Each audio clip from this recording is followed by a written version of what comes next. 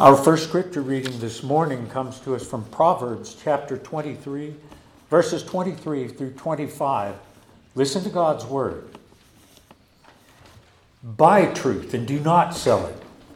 Buy wisdom, instruction, and understanding. The father of the righteous will greatly rejoice. He who begets a wise child will be glad in them. Let your father and mother be glad.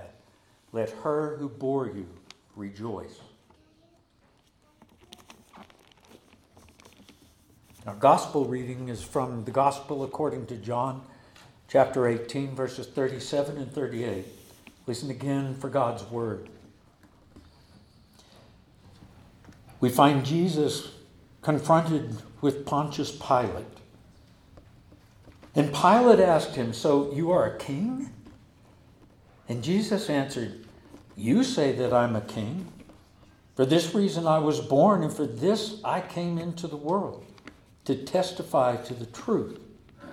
Everyone who belongs to the truth listens to my voice." And Pilate asked him, "What is truth?"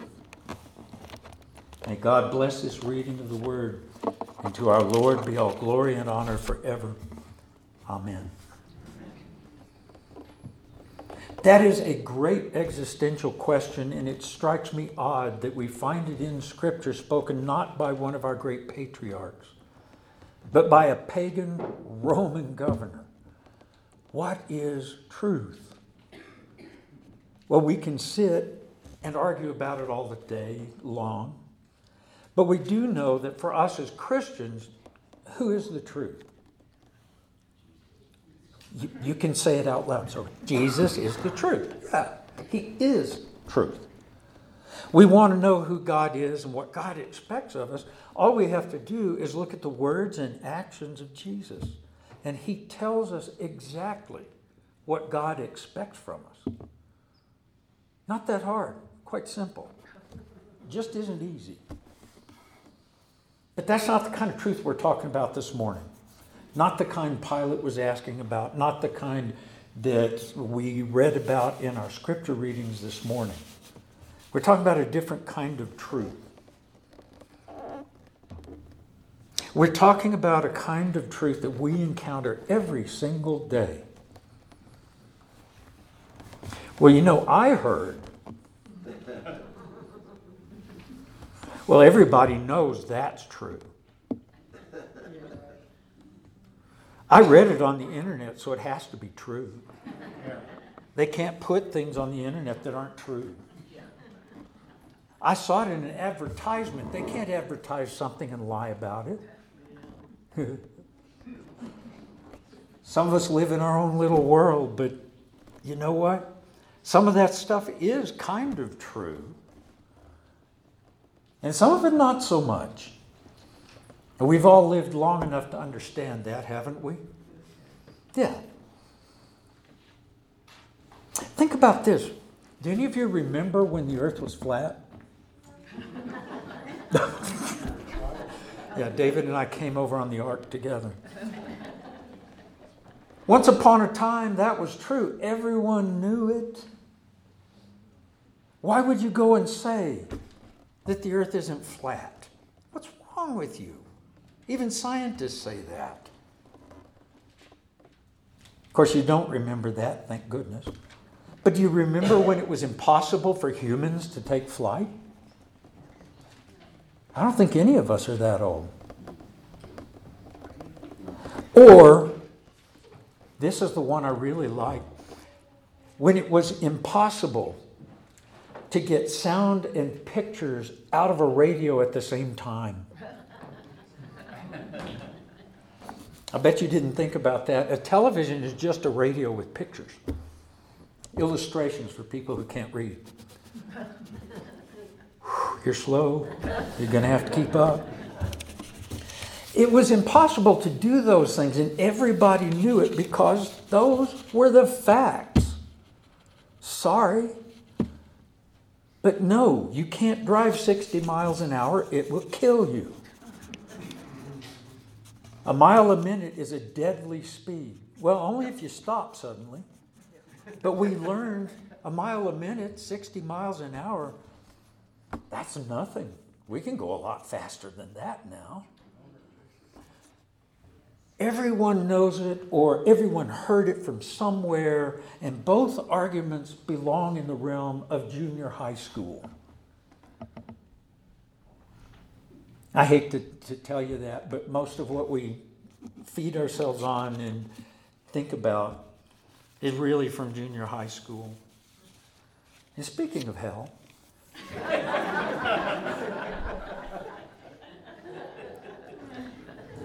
some girls when I was in junior high took a book away from me.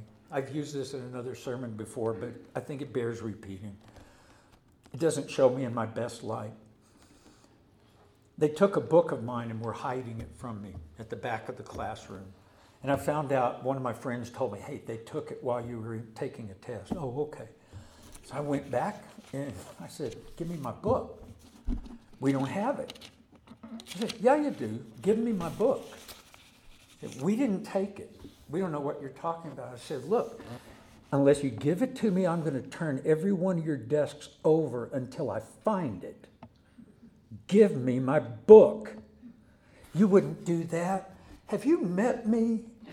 And they finally just pitched it across their eyes. I heard you smoke dope.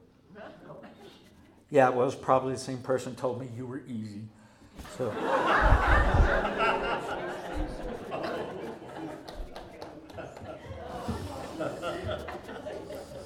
that's why my sons call me the Butthead Avenger. But think about it. We all know what's true and what isn't, except that we don't. Those poor girls thought, for some reason, that I wasn't going to turn their desks over. You know, I've been in detention. It's not that big a deal. You know, a little hard on the ego, but you survive it and get out and everything's fine. But right now I want to talk to you about something that goes even a little past the truth and into a different realm. I want you to think about this. The decline of mainline Protestant churches. They're getting smaller and smaller. It's not like it was in the good old days. And we ask why? What can we do? Everybody went to church and everybody was Baptist, Presbyterian, Episcopal, Lutheran. Who have I left out? Methodist, yes. And everybody went to church on Sunday morning. Now think about this. Think about the neighborhood you grew up in. How many of those people all over your neighborhood went to church on Sunday? 20% maybe. Maybe 20%. Yeah. Most of my friends got to stay home and play. I had to go sit in Sunday school. And experts help us by developing these programs to help our churches grow. Programs that will bring in younger families because mainline Protestant churches are dying. Everybody knows that. Our churches used to be enormous. We all know that. Our churches used to have thousands of people in them every single Sunday. What happened? Nothing. The entire idea of this crisis of membership in the mainline Protestant church, are we declining? Yeah. But let me explain something, what we're declining from. This crisis is this false belief that everyone knows is true. We talked about nostalgia before. Well, this is another sign of it. But I have some data for you this morning. As this country grew, so did church membership. Well, of course, right? How could it not? There's more people are going to go to church. But in terms of percentage, there's a whole different situation going on. Number one, the Religion Data Archives from the University of Pennsylvania could only find actual data beginning in 1925, and the only thing they had was up through 2010.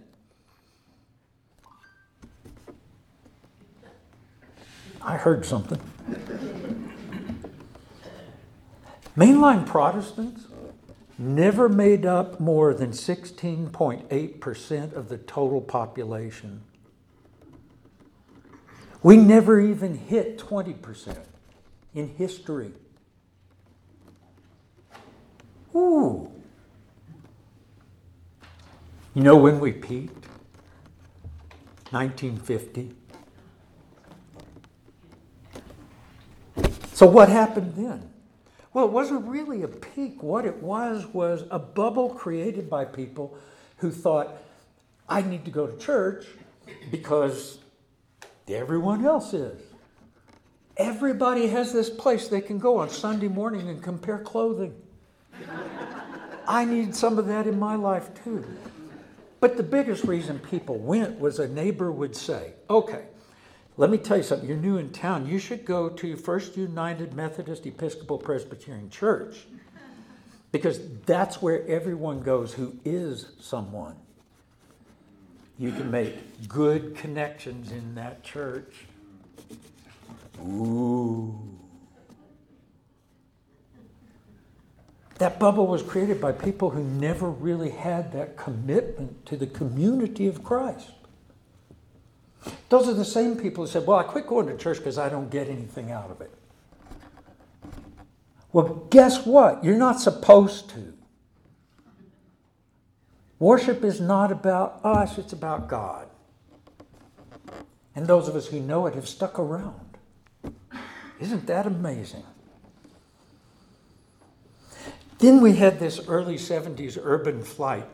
Remember how that happened and people were leaving the cities, going out to the suburbs and pretending that's the way it always was. The churches went too. Not because all the people went. The churches went, most of the United States, maybe you don't know, some people don't. The United States population is primarily urban. Most people in the United States live in cities. But when that flight took off, it wasn't that everybody went. The people who had the money to move, moved. And they took the money with them. And so that's why if you go to Detroit or Cincinnati or Cleveland, you can find these massive, gorgeous cathedrals falling down. There's nobody there to support them anymore. So if we base what we do as a church on the ideas that we were once big and powerful, influential, we're being distracted by a lie. It's not true. It never was true. Everyone knows, everyone heard.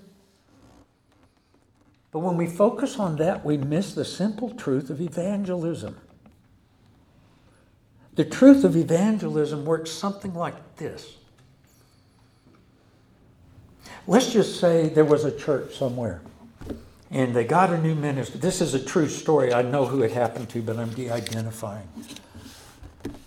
And this person took this church on an interim basis just until they could find a permanent pastor. And part of the terms of call are like our contract. Is a contract between us, you, and the presbytery. And that figures out, how much time you get off, what you're going to get paid, how much, blah, blah, blah. So it's kind of like a contract. And he said, I will come here and I'll accept your terms of call, but I have a term of my own. Okay, what is it? He said, every member of your church session must bring one new person to church every quarter. That's my term. Well, you can't do that. Yes, I can. I can just turn down the terms of call, but I guarantee you, you do that and it'll work and I'll help you do it. Well, you can't. Of course I can. Well, they finally agreed. because they needed somebody. And a year later, that church was starting to grow again. Little at a time, God didn't send a bolt of lightning and suddenly everybody got scared and went to church. But it went from, can we even do that, to we're doing it. The simple truth of evangelism is invite people into community. 80%, according to Pew Research 20 years ago, 80% of people who belong to a church went there for the first time because somebody invited them. You get them in here, we'll give them the best worship, the best church social life, the best theological education, whatever. We'll do it. But they got to come in the doors. And it doesn't matter how well I preach or how poorly. That's not going to get people in here. People come because they're invited. And you know people you could invite. Think about this. Evangelism started with Jesus saying, "Come follow me." He invited people. We don't know if anybody turned him down. Maybe they did. But you can't throw a birthday party and expect people to show up if you don't send out invitations. What a waste of time that would be. Our attendance has been down a little bit this year, but has come back up since last year. The thing about it is, when we looked this last Wednesday at 6-month trend, did you know that 3 of those months we were ahead of last year? So when you come in on a Sunday and it's a little bit sparse, don't let that fool you. We're not dying. And to think we are gives people an excuse to give up. I don't know about you, but I don't quit. So there. The whole decline is a lie. We never were that big or that powerful. What we were was committed to the gospel. And we still are. I've watched you, I know. It's not just the money this church gives to the community that's part of our outreach. Another part of it is how we live our lives. Another part of it is where we invest ourselves and our time that doesn't have anything to do with church. Some of you out there are involved in all kinds of causes in this community. Did you know that's also evangelism? Get out there and do it. Jesus invited disciples, and evangelism is just not that complicated. It's as simple as an invitation. And we've looked at some things that are not true, but I tell you, simple as an invitation is the truth. All we have to do is look at our Lord's example and invite. People can say no, that's fine, it's okay. But they're never going to show up if nobody asks them. So get out there, be your best evangelistic self by living life the way God has called you to. And when you find somebody who might be a little bit interested in having some more of what you have, invite them. And if you really want to get them here and keep them, invite them on Potluck Sunday. Because I guarantee you, kebabs can't hold a candle to what we're about to eat in there. Amen. Come, let's stand and say who we are and to whom we belong.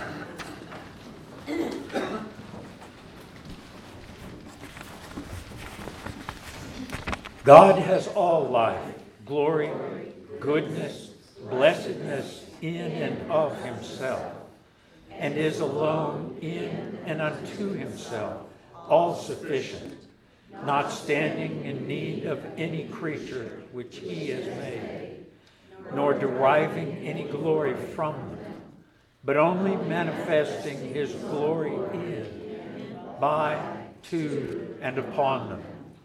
He is the lone foundation of all being, of whom, through whom, and to whom are all things. He has sovereign dominion over them, to do by them, for them, or to them, whatsoever pleases him. He is most holy in all his counsels, in all his works, and in all his commands. To him is due from angels and men, and every other creature, whatsoever worship, service, or obedience he is pleased to require of them.